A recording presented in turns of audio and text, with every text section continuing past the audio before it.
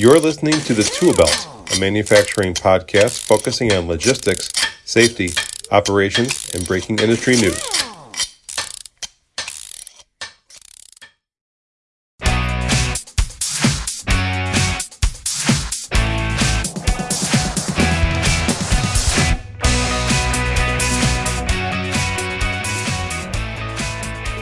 Hi, everyone, and welcome to a special episode of Plant Services Tool Belt podcast brought to you by the Endeavor Business Media Manufacturing Group. In this episode, we'll be talking to Massa CEO Dawn Massa Stankiewicz about trends in wireless sensing. Massa engineers and manufactures sonar and ultrasonic products for use in the water and the air. And on their website, they say that we are the eyes and the ears for naval ships and submarines to protect the U.S. coastline with our undersea technologies. Now, I know we've got a lot of readers and listeners who are veterans, so I'd like to welcome Dawn to the podcast to talk more about the company. How are you doing today, Dawn? Hi, Tom. Thanks for having me today. Thanks for being here. It's interesting. When I moved into this sector of industry, I think I underestimated the amount of Navy and Coast Guard veterans that are part of the maintenance and reliability and industrial operations mindset. And so I'm excited to talk with you today about you, your company, and your experiences. Oh, that's terrific. Thank you. We definitely support all of the armed services ourselves with our products. So it's great to help them at sea with our sonar, but also when they transition out into other industry with sensors and products that they might need to do whatever it is they're doing. Cool. Well, tell us a little bit about yourself and your work at Massa. I know that the company's been family held for a while. Maybe you could talk about that legacy of the company and sort of what you're up to these days. Yeah, definitely. So we're a third generation family business. I'm the third generation. My grandfather Frank has been called and is considered the father of modern sonar, and the reason he's called that is because in his early days, he was as an engineer. He worked at Victor Talking Machine and was in the group of engineers that helped advance the field of sonar and sound and acoustics as an engineering applied science. So he actually co-authored the very first textbook in the field called Applied Acoustics in 1934. Fascinating. Wow. Yeah, and then he also he went on to do all kinds of things in air as well as underwater. But how he got into the underwater was kind of funny because his friend from the RCA days, and by now, like he's moved on and he's over at Brush Development Company at this point in his career, and his friend had joined the Navy because he's Naval Reserves. And we were starting to get ready to enter World War II. And the German wolf packs were attacking our ships in convoy. And one of his counterparts from RCA that was out in the Navy dealing with this problem was trying to waterproof a microphone, sticking in the water to see if they could hear what's coming their way and stop attacks from happening.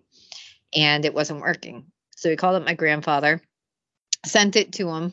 My grandfather took a look, knew how to solve the problem, went to his boss. His boss did not want to go into business with the Navy, decided it would be too much red tape and take too long. And they had a great business going because at Brush, they were doing a lot of phonographic pickups and radios for cars that were not using rare earth metals. So the War Production Board had already banned the rare earth metals, but these were based off of Rochelle salt. So their business was booming. And he's like, what do you want to do that for? They're just going to take forever. So he said no. But my grandfather said, I've got to help my friend out. He did it on his own money, his own time, created a product, sent it as a prototype for his friend to test and forgot about it. And then the War Production Board cut vacuum tubes for all commercial industry. And then all of a sudden they were thinking, oh, geez, there goes our business. And his friend called him back up around the same timeline and said, that thing you sent me works great. I can pick up the torpedoes. We need a lot of these. So we negotiated a $10 million contract over the phone in about 1940, which is like unheard of today. Wow. So that's how he got into business with the Navy, and it attracted the attention of an Admiral Fuhrer, who was in charge of working with industry. And World War II, right before it, is similar to where we are now in a sense, because there's a lot of things going on in the world, and we're trying to prepare and build up our workforce, just like we had workforce in World War II, but we were not building for the Navy or for the armed services as much as we needed to. And then it was a short period of time ramping up towards the war, and then during the war that we suddenly beefed up all the manufacturing. Today, and I'm sure some of listeners can identify with this. What we've done over years and years and years is that we've shipped manufacturing overseas. We've encouraged our children to go to college, and we then were hit with a global pandemic that killed a lot of industry and a lot of suppliers, or harmed them. Small businesses went under across the board, across the country. Talented people decide, hey, forget this, I'm going to retire. And then those companies had trouble, hiring new folks. And back at the same time frame, like right before World War II, they had the workers, but they didn't have all the products. So it's interesting how history repeats itself, but kind of changes itself a little bit too.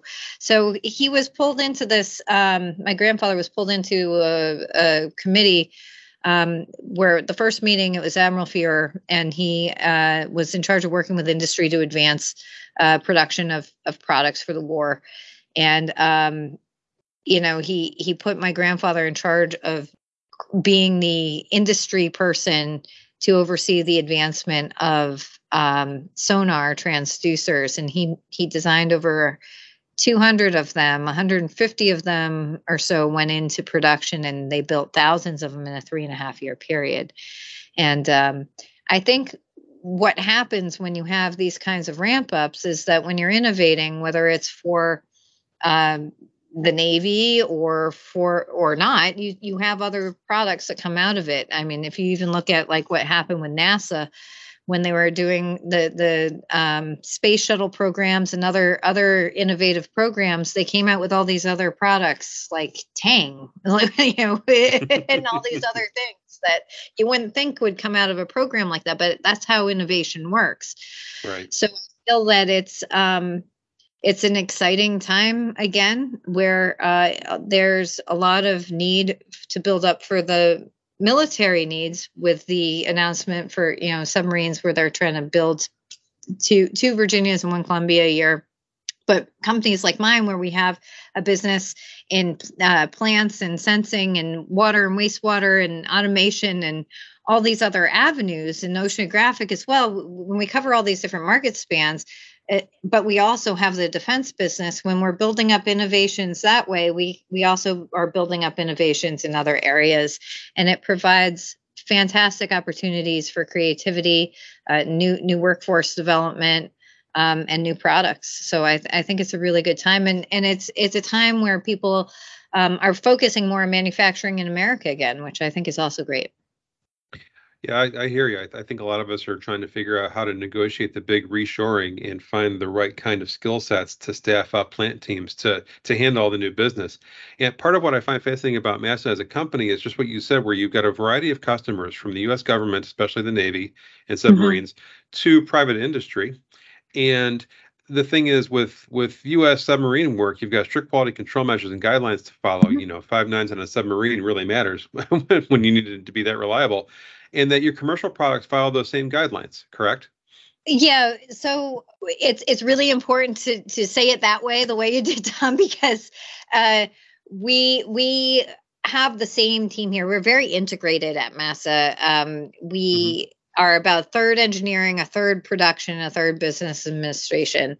And in engineering, we have 3 types of engineering. We have acoustic engineers, we have electronics and software engineers, and we have mechanical and production engineers.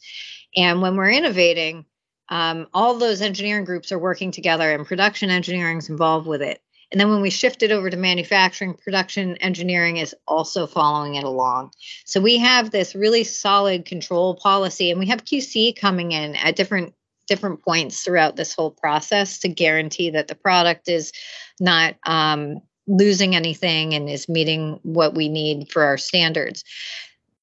If we have this really quality proven technique in place for the military, why would we do anything different for industry? We just continue along, and we have the same engineers working on multiple programs here. A lot of larger companies don't do that. They focus on, one group will be doing one program and another group will be doing another program. We have the same people doing multiple programs, and occasionally there'll be some people focusing more heavily in some areas than others, but the same people are always involved and brought up to speed for continuity and repeatability and learning.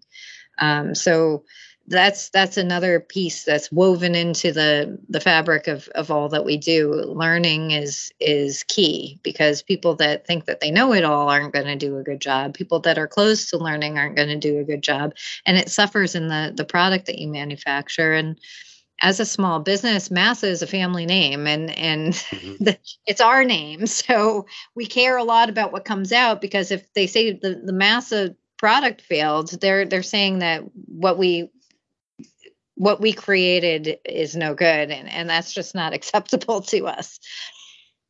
One of the characteristics of the company is that products are designed and engineered all in one facility, which lets Massa work directly with clients who may have either a broad application or especially a niche application. Your team sort of builds the product, the transducer, from the ground up with that customer, correct? Yeah, so we have off-the-shelf products, but we also have, we bid on contracts, and we also will work with customers that there's products out there that they've tried that have failed their expectations, or they're too expensive, or they're too cumbersome, or they're just not meeting the needs, or they're having to use multiple products to get the same end result. What we do, which is different than a lot of other folks, is in those situations, we talk with them, our customers, whether it's the Navy or anyone else, if it's industry, what is your actual desire? What's that end sensing need? And we try to understand what that is. And then we create the transducer portion of the sensor to do what it needs to do acoustically first. And then we design the electronics and the signal processing. And what you have at the end of that is a lower cost product that is higher value and higher reliability. So the total product itself might cost more than some cheaper sensor, but it's going to be a better value and not fail you, not break down. It's going to give you the exact sensing needs that you require for your job. So the overall cost is a lot less. And the time and aggravation of your team is also not wasted in acquiring hidden costs. So we've seen in the aerosonics world products fail because of being over designed on the electronic side and not well produced on the acoustic side. And we've also seen things fail not because of any of that per se, but just because of a lack of understanding of how the technology and how the product needs to be designed to survive in a given situation. Sometimes it's not the technology, but it's the housings and the other materials and the vapors and things that it's going into that need to be discussed and assessed. And a business like mine is able to talk with customers, come up with solutions for those situations where if it's just some off-the-shelf product from some really large company, good luck with that.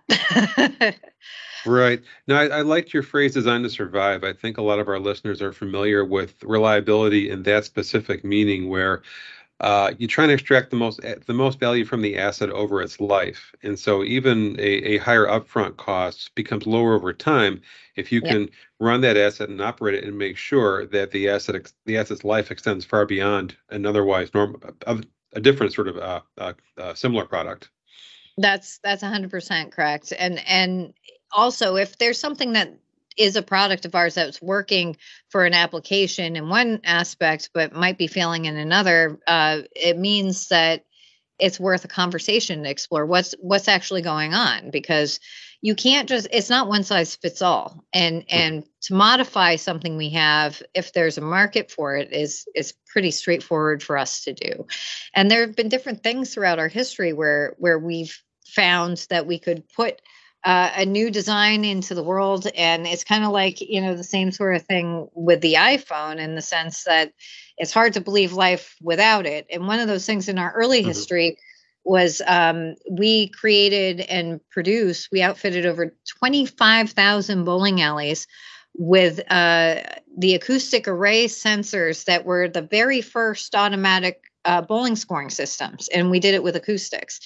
Before that, they had somebody looking and counting the pins, writing it down, and that was the score. So we created a product that we didn't know that application was out there, and we're always looking for new bowling alleys, so to speak, but with other areas. And we're excited because we have two new to the world, new to the market products that are under alpha testing right now. So once they're through with these companies, they will be co-branded. So we partnered with some businesses that are known for being the leaders of what they do in their field, and they Mhm. chose to partner with us for these products because they're not sensor manufacturers. We are, and so Mhm.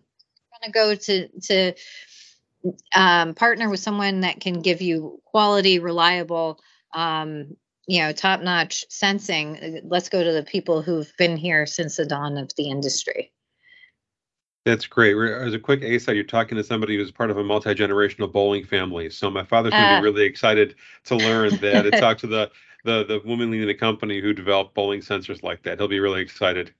yeah, that was my dad's program way Uh, way back. It was a side note on that. I was a little girl when they were doing it, and we had a makeshift alley in the back for testing. And I'd come in and be like, "Why can't I have my birthday party here? We have our own private bowling alley." when it comes to MASA's upcoming product roadmap, are there some products that you can share with us that we can look forward to seeing? Yeah, so we have the Massasonik Gizmo, which is a wireless product. It's blue. it's kind of a family of sensors. And the way we came about it is that we in the past had a wireless sensor that was kind of ahead of its time. The previous wireless product that we had components in it that were no longer supported, and it became very difficult to maintain that product. So what we did instead was create a more open architecture platform for our new product line, which allows us to have several versions. So we're going to have a Wi-Fi version, a cellular version, and eventually a LoRa version. Okay. And we're on the verge of launching our Wi-Fi version, and our cellular version is about a month behind that. So we're in the near future for a full blown launch, but we are in the stage where we're working with some of our close customers to validate it and implement it. Don, one thing occurs to me when it comes to product innovation, which is that a lot of times ideas will be developed there may be too many ideas to execute on at one point, and so sometimes ideas or paths forward might get tabled. What's MASA's approach to when you've got that kind of situation where there's a promising idea and it may simply be paused for the moment? Yeah, that's a great question. And it's something that happens all the time. And it goes back to my other answer a little bit. But for each program that you're developing something, you have a bunch of different potential developments that spin off.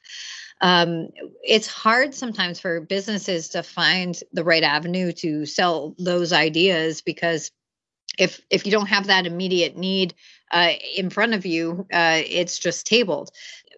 oftentimes we'll innovate for one design, and other ideas come out, or sometimes we'll start with a program that only gets up to a certain point, and for whatever reason, gears shift, either what's going on politically or what's going on in market spaces. But we have so many different designs that aren't ground up innovations, and to get them out into production really aren't that difficult. And some of the technology that we have, and products that we have, could do things like, monitor the specific gravity within a fluid, whether it's a food or beverage, or even, oceanographic applications, water and wastewater. If you need to control the chemical changes within a fluid, that's something we can do with our products. And there's other things that could grow out of that as well. Food safe products, chemical changes within materials, and even other areas that are more aligned with, I call them green and blue initiatives, environmental sensors that could help with the oceans, as well as with water and wastewater, and quality control of beverages. Interesting. And we've heard more and more applications focus on waterway systems as a hedge against climate change. So you're right. These political, social, and financial concerns for ideas, they may bring ideas that are on the table back off the table. Right. Or the other way around, things that were off the table back on the table, because, sometimes you get to a certain point and funding shifts depending on where you are. And as a business like mine, we get funding either from the government for our contracts, the government for grants if we're doing a research thing. But our main bread and butter is manufacturing. So we like to work most with customers who have an immediate need, that are willing to test the product and work with us to develop that product for their needs, and then we produce it for them, and then for the general market space, depending on what the setup is. As a closing question or two, maybe we could talk about some trends that you see in the wireless sensing market. Wireless sensing technology seems to be applied in a lot of different ways by customers who get inventive and use to solve their problems. Can you talk to us about the trends that you're seeing, the versatility of this kind of product in the market, how it's being applied? Yeah, that's a really good question, because people often overlook ultrasonics from the concept of they don't necessarily fully understand all the ways it could be used. Now, sound, that goes all the way up to the megahertz range, all the way down to the infrasound range. And there's very few companies that specialize in the entire spectrum like we do. As far as I'm aware, we're the only company that has that continuity with the design, the advancement, and the manufacturing of such products from 1930s through today. Even though that predates our business was founded in 1945, but because my grandfather was there and he created us after the war, it's all of his life lessons that are our cornerstones. So advancement of the technology and understanding sound itself is just as important to us as creating the end products that we're actually selling. So the reason that bowling alley story is valid and of interest in these trends that you're talking about is that sometimes people dismiss ultrasonics based on what's out there, and that's really the wrong thing to do, because if you have a need that either radar or LiDAR or even other ultrasonics or pressure sensors, you name it, any other type of technology or any other existing similar technology, if it's not working the way you need it to, it doesn't mean that it's a no-go. It means you need to talk about how the technology could be adapted. And so some of these trends would be level sensing. Sometimes people dismiss ultrasonics in certain environments because of the vapors that are going on, or because of humidity, or other issues that they view as hindrances to these types of sensors. But there are workarounds if they're working closely with the manufacturer, or with someone that really understands how to adjust for the application.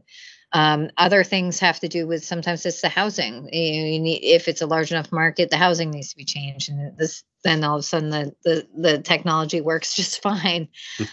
Sometimes the speed of sound has to be calibrated. There's all kinds of things that we can do just through understanding, and we can often get a high quality product and to work in challenging environments where people might have the perception that ultrasonics wouldn't work.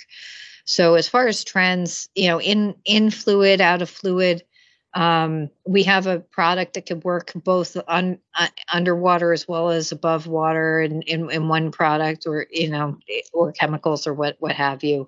We have some products that can get very, very close sensing range, as close as an inch, and work with turbulent surfaces.